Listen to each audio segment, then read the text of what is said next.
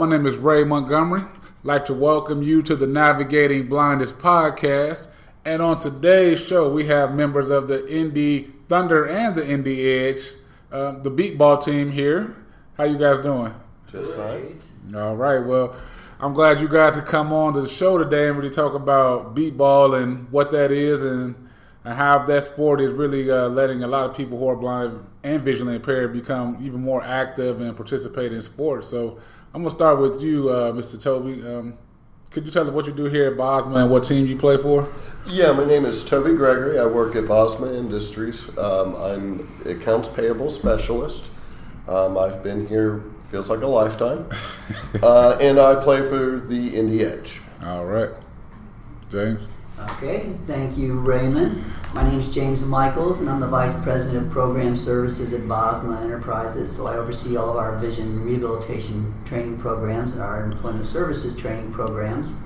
I've been here at Bosma for about 17 years, and I also am on the Indy Edge beat baseball team. All right. Darnell? Thanks for having me today. I'm Darnell Booker, the General Manager and Coach of the Indy Thunder beat baseball team. And I work with a promotional company called Bright Ideas as an outside sales, and I'm also in charge of programming I'm contracted through Noble Industries, so working with youth and adults with mental and physical disabilities as doing some after school programming. Okay, sounds good. Glad you guys come on today. We're going to talk a little beat ball today. And first off, I'm going to start with you. I'm going to start with the Hall of Famer, James Michaels, right here. Right. James, what is beat ball? Well, it's a modified version of softball that's designed for people who are blind or visually impaired to participate in. It's at any given time you have six players that are either on the field or six people who are in the lineup batting, and The kind of difference is when you play beat ball, you have a first and a third base, so it's kind of you have bases, but the bases buzz, and they're like a 4-foot tall foamy pylon. Okay. And in the field you have six players, and they are all staggered in different positions. So the pitcher is on your team, so the pitcher wants you to hit the ball. Unless when Darnell was pitching to me, I don't know if he wanted to hit it all the time. No, sure I did. Yes, he did. So they want you to hit the ball, so they'll say set, ready, pitch, and the ball beeps. So as the batter, you're swinging the ball or swinging the bat, and you're trying to just have a good, consistent, hard swing. And then when the ball goes out in the field, you have sighted spotters who will call a zone. So they may yell 3, and then your batters or your players in the field will kind of converge towards the ball. And then as soon as you hit the ball, one of the bases turn on. Okay. So it's not like you go from first, second to third base like you do in regular baseball. In beat baseball, the bases are about 100 feet away, so they're about 10 feet farther than in regular baseball. So they'll turn on one of the bases, and after you hit it, you have to listen, and you run to that base, and if you touch that base before somebody gets the ball on the field, you get a run. You get a run. Okay. So if they get the ball before you get to the base, though, then you're out. Okay. And we have 6 innings, and then if it gets tied, you go into extra innings. Okay. So that's kind of the basic of it. Yeah, Darnell, I know with beat ball, you guys do not play on your traditional baseball field, correct? No, we play our games on soccer fields or the outfield of baseball diamonds. Okay, and why is that? For making sure that the fields are flat as can be. They'll make sure there's not a lot of dips and a lot of hills or anything like that. It has to be a flat surface. Because you want people to be able just to really run and right. Not be able to trip. Exactly, and we want to play as flat as possible, and rather we hope the grass is cut at not real high, not real low, but somewhere in the middle. So so grass, making sure the fields are in good condition is a key when we're playing our tournaments in the World Series. So, and the other reason you want to play on regular diamonds too is as a fielder, you're not catching the ball with a glove. Mm-hmm. You're diving out, you're stopping with your body, you're throwing your body on the ground, and to throw your body on the ground on that gravelly, hard, hard base lines that they have in regular baseball would tear us up. So you really people actually really throw their bodies on the ground really in order to stop the ball from moving or to get a better, sense of where the ball is located at, or yeah, you kind of want to knock it down. If it's a pop up, you want to try to get in front of it, knock it down, and then grab it and pick it up. But if it's a hard shot grounder, you have to quickly dive out and try to have it bounce off your body, and then you can grab it and control it. Right. Okay. And then if it's short, then you just run up and you'll charge it. Okay. So Toby, what do you like about playing the game of beat ball?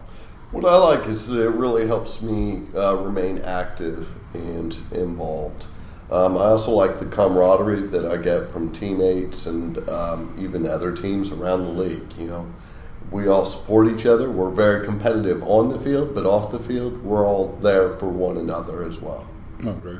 Now, what role do I would say volunteers, and how important are volunteers to the game of beat ball? What are you asking?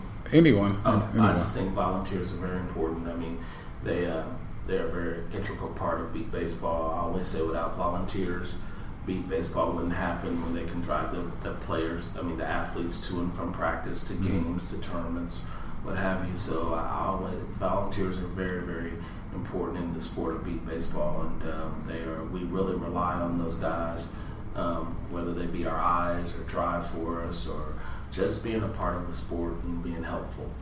And for volunteers for beat baseball too, you typically have a sighted pitcher and catcher. So they, they're, like I said, they want you to hit the ball, and they're competitive. Darnell here, he was a good pitcher. We had Jared, who also works at Bosma, is a really good pitcher, and then our pitcher Kyle Kennedy is very good as well. And they're competitive. They want to win this game just as much as we want to win the game. So really, the sighted volunteers oftentimes are integral as a part of the team and your ability to win or lose. If you have somebody who's not a good pitcher, that can be a long day out there swinging the bat and just swinging it air. Yeah. And then your sighted volunteers in the field too, Raymond, they're spotters. And typically most teams have one spotter in left field and one spotter in right field.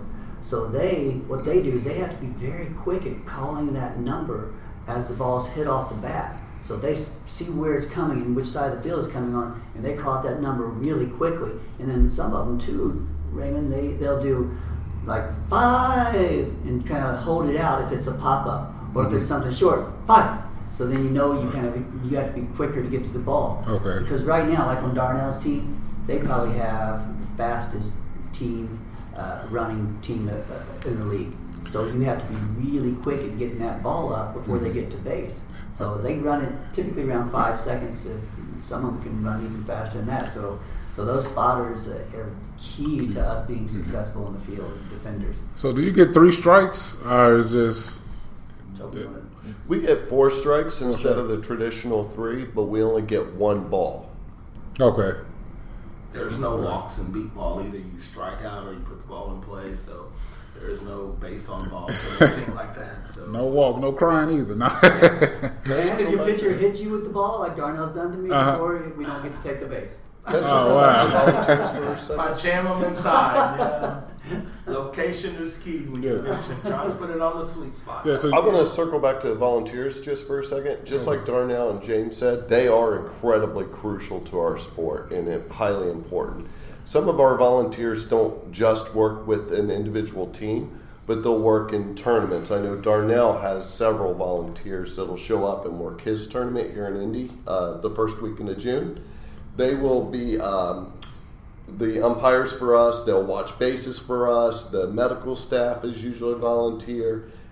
Our sport could not happen. It literally could not happen without these volunteers being a part of what we do.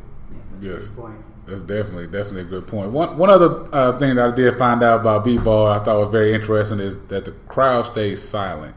Why is that, Darnell? Well, so we always say there's a little slogan I picked up from around the league. They say applause is necessary, but silence is golden. The reason being is because the players, this is a hearing sport. Yes. And the fielders are focusing on that, tracking that ball. and the batter's focusing on the pitcher and focusing on trying to get to that beeping base. Yeah. So it's just like this sport. It's almost something like tennis. You just want to wait until the play is over with so you can cheer.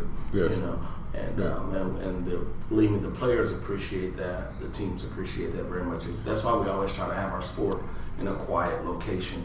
I mean, it's not always the case sometimes, you know, like for instance in Bolingbrook, we have to play our games sometimes by the street, and you have to really have the mental toughness and focus on, you know, they'll stop it if a big semi goes by or a motorcycle, but cars, they're not going to stop it with cars going by that much, so you're just going to have that mental toughness and focus on. Yeah, and I think people are still going to talk real low, but you know, all in all, you just try to be as quiet as possible. Do you guys make an announcement and say, okay, please, you know, no cheering after the play, or do you? While the play's going on, you can cheer after the play. Right. Okay. Yeah. Well, a lot of times people come to watch it. They know, but we do try to let folks know, hey, you know, please don't cheer until after the play is over. And sometimes the ump will have to remind somebody, right. You know, an enthusiastic mother or father. Yes.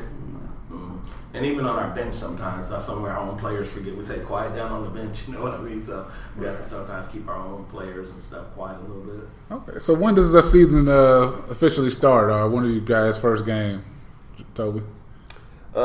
We, I believe, are traveling to San Antonio in May, correct? Yes. Yeah, in May, and I believe that's when our first games will be. Yeah, we have a scrimmage against the Indy Thunder, that's what's great about having two teams here in Indianapolis is we can scrimmage and kind of get ourselves tuned up together. So we have a scrimmage on April 28th. What time is it, Darnell? 9:30 to 11:30. 9:30 to 11:30 at Broad Ripple Park. So if anybody wants to come out and see that, that'd be a great time to come out and see what's happening locally. But then, like Toby said, in May, I believe it's 5th. May 2nd through the 5th. 2nd through the 5th, we're heading out to San Antonio to play in a tournament in Texas. Cinco de Mayo tournament. There'll be a couple of Texas teams and 2 Indy teams. So about a 5 or 6 team tournament, I do believe is going to be happening. So how critical, I know, this goes out to you, Darnell, how critical is fundraising?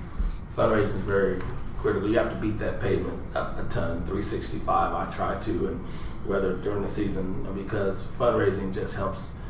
You always say the more fundraising, the less out of pocket as individuals or players or volunteers have to pick up. So fundraising is very key, and you know, sponsors we just know you guys, you know, like for instance Bosma helps both teams, so it's just, you know, real important to let them know how appreciative we are, and we're thankful for those guys, and because they're the one that stirs the drinks that gets us to where we need to get to. So yes. I'm always cognizant, I'm sure as well as the Edge and James and those guys are cognizant of our sponsors and everything and getting us to where we have to get to. But yeah, they're very important, because without sponsors, a lot of this wouldn't happen, because a lot of players around the league, I know as far as our team goes, because we have a young team, a lot of our players are youth, and they're economically challenged a little bit, so we try to help them as much as possible. Okay. Why don't you tell them how much it's a very costly sport, you know. Oh yeah, the reason for that, having to travel so much. I mean, yeah, you're paying for equipment, you're paying for hotel rooms, you're paying for vans, you're paying for airfare, you know, meals and this and everything like that. But I mean, like I know different teams have different dues, because there's dues throughout. You know, every team has to pay some dues and put some investment into their team. So I mean, just varies from team to team what your dues are. But you put all that expenses on the table, it adds up very, very quickly. So one beat ball, Raymond, costs $35, and it can get knocked out within the first inning or two of a game. Yeah. So that beat ball, talk about that beat ball. It's like more like a softball, correct? It's bigger than your average baseball. Right. It's a 16-inch softball. 16-inch softball. With a couple, hearing a little old telephone speakers or whatever they put in the bases, and they're made out in Denver, Colorado. And I have about so many volunteers work on the ball every single day. So, and the ball has a consistent beep. So it's real important, like James said. I mean, one good hit by James or Toby and the ball's probably done. So you can forget it. So, and that's called a dead ball and beat ball. And because actually, when the fielders say dead ball, they're not to touch it. The umpire goes out there and sees if there's a faint, even a faint beep or something, and the runner's already got to the base, they score a run. But if there's no beeping at all, they have to replay the the count over with at the plate and everything. So, yeah, balls. I mean, I could say a team goes through over 50 balls a year. Absolutely. Over 50 balls a year. So you can calculate that 50 times 35. Yeah. Like, whatever. Like Bosma's giving each team some financial, so that would help with the balls or what have you. So I mean, that in itself helps with whatever everything we can get through sponsors and it just really makes it a lot easier on our players and even our volunteers, because if our volunteers are fully invested in our team, we help our volunteers as well. Just as our volunteers are crucially important to our sport, so are our fundraisers.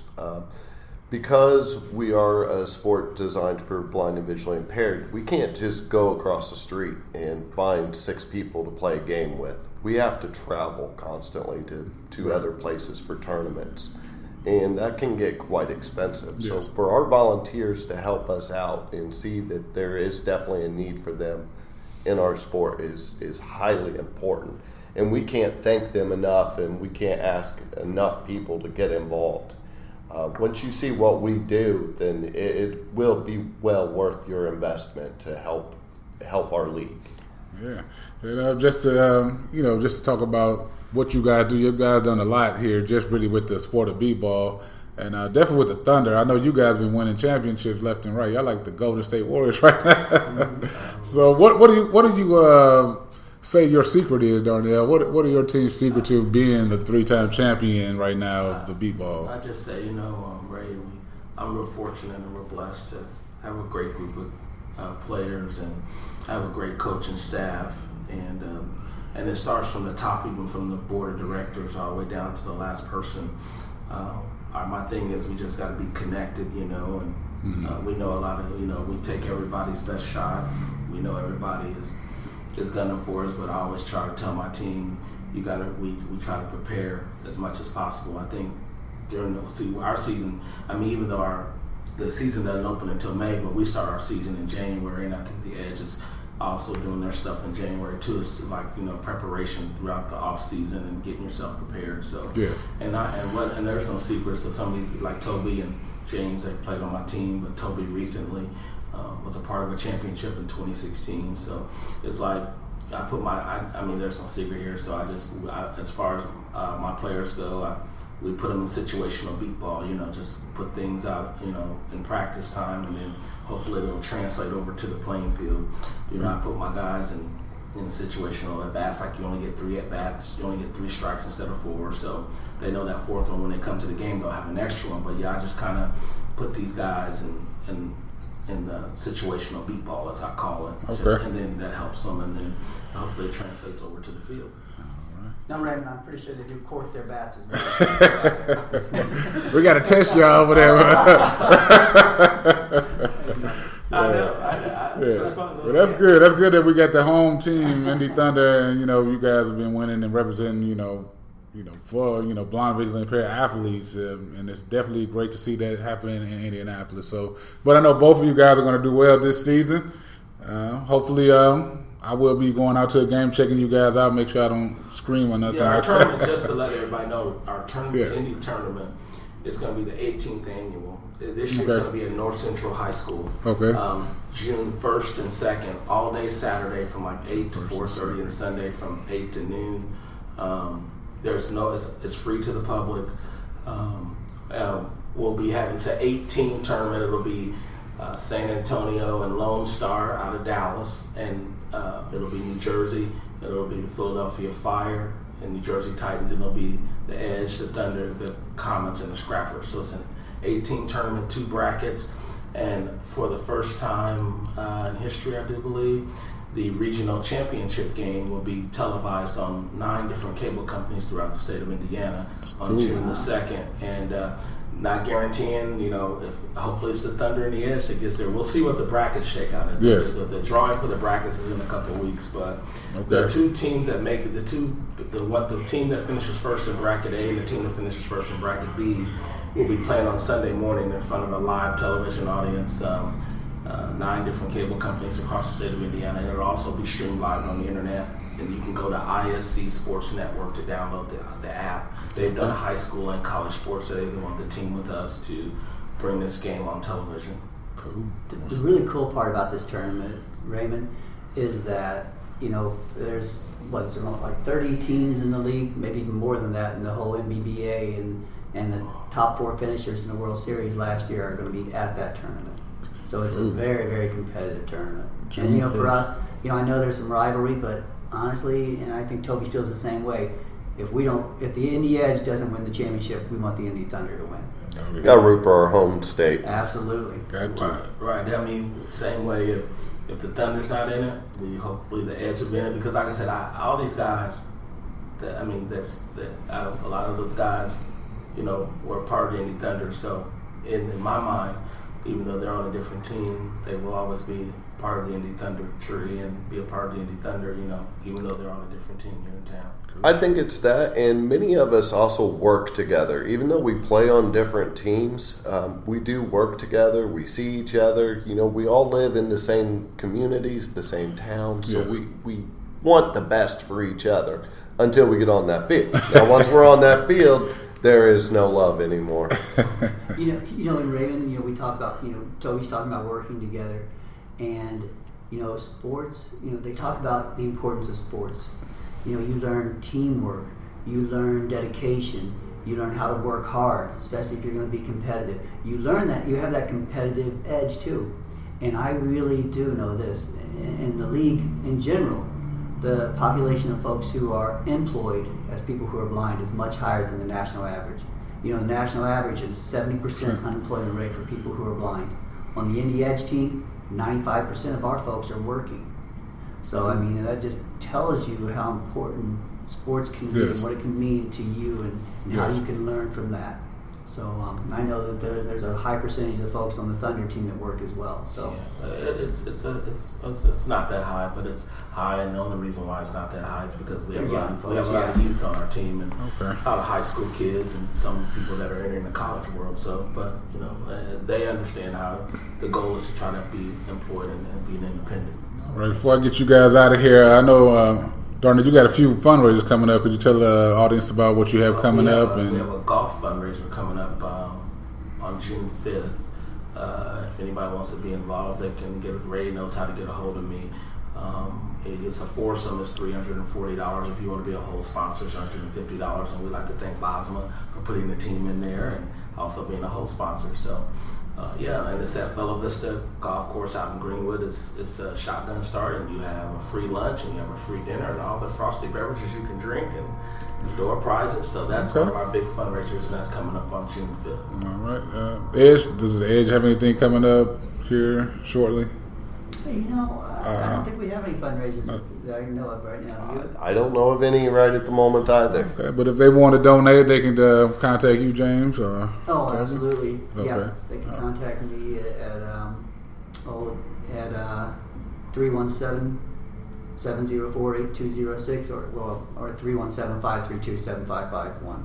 Okay. And we'd make sure that happened. All right. And they can contact me via email, bookerd_23@yahoo.com.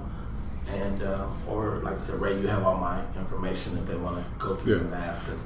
We've sent some brochures out here in Bosma as well. So I just kind of wanted to pass along, if anybody is listening to this and stumbled across it and you don't have an interest in beat ball, please pass this along to someone else that may have an interest, because we could use all the love and support we can get from anybody and everybody. Okay, and once again, April 28th, you have a tournament here in town. A scrimmage in town, scrimmage game. So definitely you get a chance to see it up close and personal. Where is that going to be located at? Broad Ripple Park, in the back of the park by the tennis courts, 1550 Broad Ripple Avenue. But it's in the back of the park off of 62nd and Evanston. Okay, April 28th. What time? 9:30 to 11:30. 9:30 to 11:30. Well, I appreciate you. Thank you, Ray. Thank you. I appreciate you guys coming on and telling us more about beat ball, and good luck to the Indy Edge and the Indy Thunder this year. And make sure you guys are subscribed on iTunes and SoundCloud, and I'll see you guys next week.